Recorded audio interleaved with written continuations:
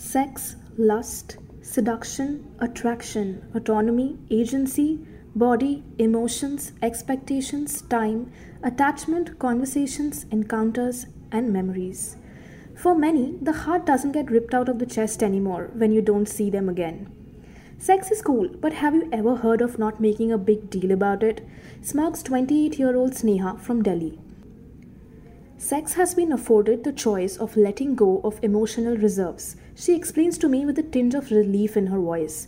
Dispensability is now a way of life, you know? Everyone can be done without, unless you're sure you're investing right, she says. Wham bam, thank you ma'am works for me, but for some it doesn't though. She trails off into silence. She's not new to the dating apps that have mushroomed online in the past few years, and is quite comfortable with the unspoken pact.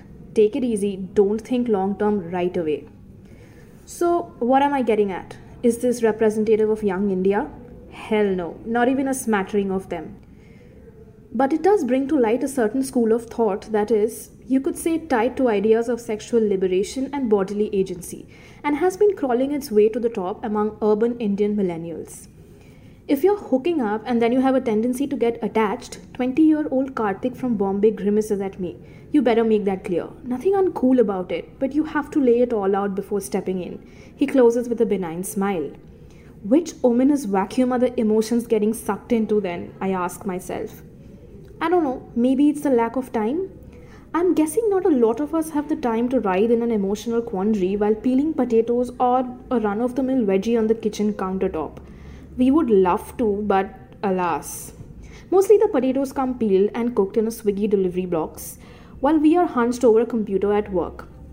Time is a fast depleting asset riding on a hustle culture that ensures long work hours and very little time to languish in what could be. And no one's singing about their hookups either. You've seen Alia Bhatt and Tiger Shroff's new song, right? Karan Johar's latest.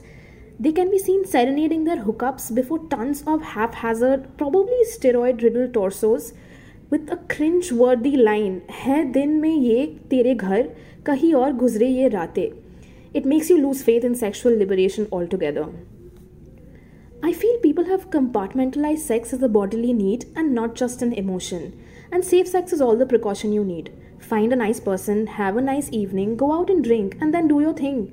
It's also the new time pass of sorts. You know, you get to explore your sexual preferences, meet new people, and check out new places. But I don't know if hookup culture is here to stay, says 28-year-old Rishika, who's a resident of Bombay. She also tells me in a mellow pitch that she met her boyfriend on a dating app and things got serious from there. Before that, I was a hunter, she tells me with a cackle. So, are dating apps destroying traditional love? Perhaps not. There are tons of people who are not comfortable with dating apps and hookups. They stay away. It's really that simple. Although I don't know how they are meeting new people, wonders 25-year-old Shikha, while she tells me that she's a little emo about things, but she manages to sift through and find the emo ones only to hook up with. So how are people dealing with the sexual revolution of sorts that has completely turned conventional morality on its head? Just take the analogy of employment type and relationship type, odd job versus career to hookup versus marriage.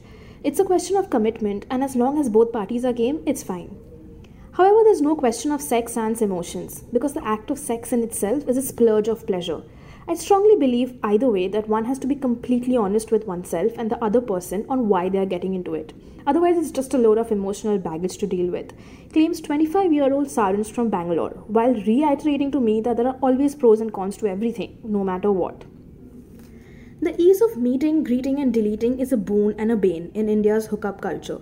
So, is the test drive, which by the way is leashed to an infinite scroll of faces and choices on dating apps, before the real thing, ruining all perseverance, patience and resilience among hookup advocates?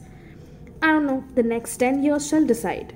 For now, India's hookup landscape might sound like a PG-related blob anchored on a nexus between class, agency, education, privilege and lifestyle, but from the looks of it, priorities for young Indians are well defined.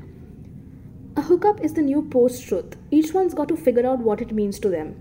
And you know, once you're sorted, have fun with it. Life is too annoying to be overthinking stuff, says Sneha before hanging up on me to get ready for a 15-hour work day. All names have been changed in this story at the request of the ones interviewed.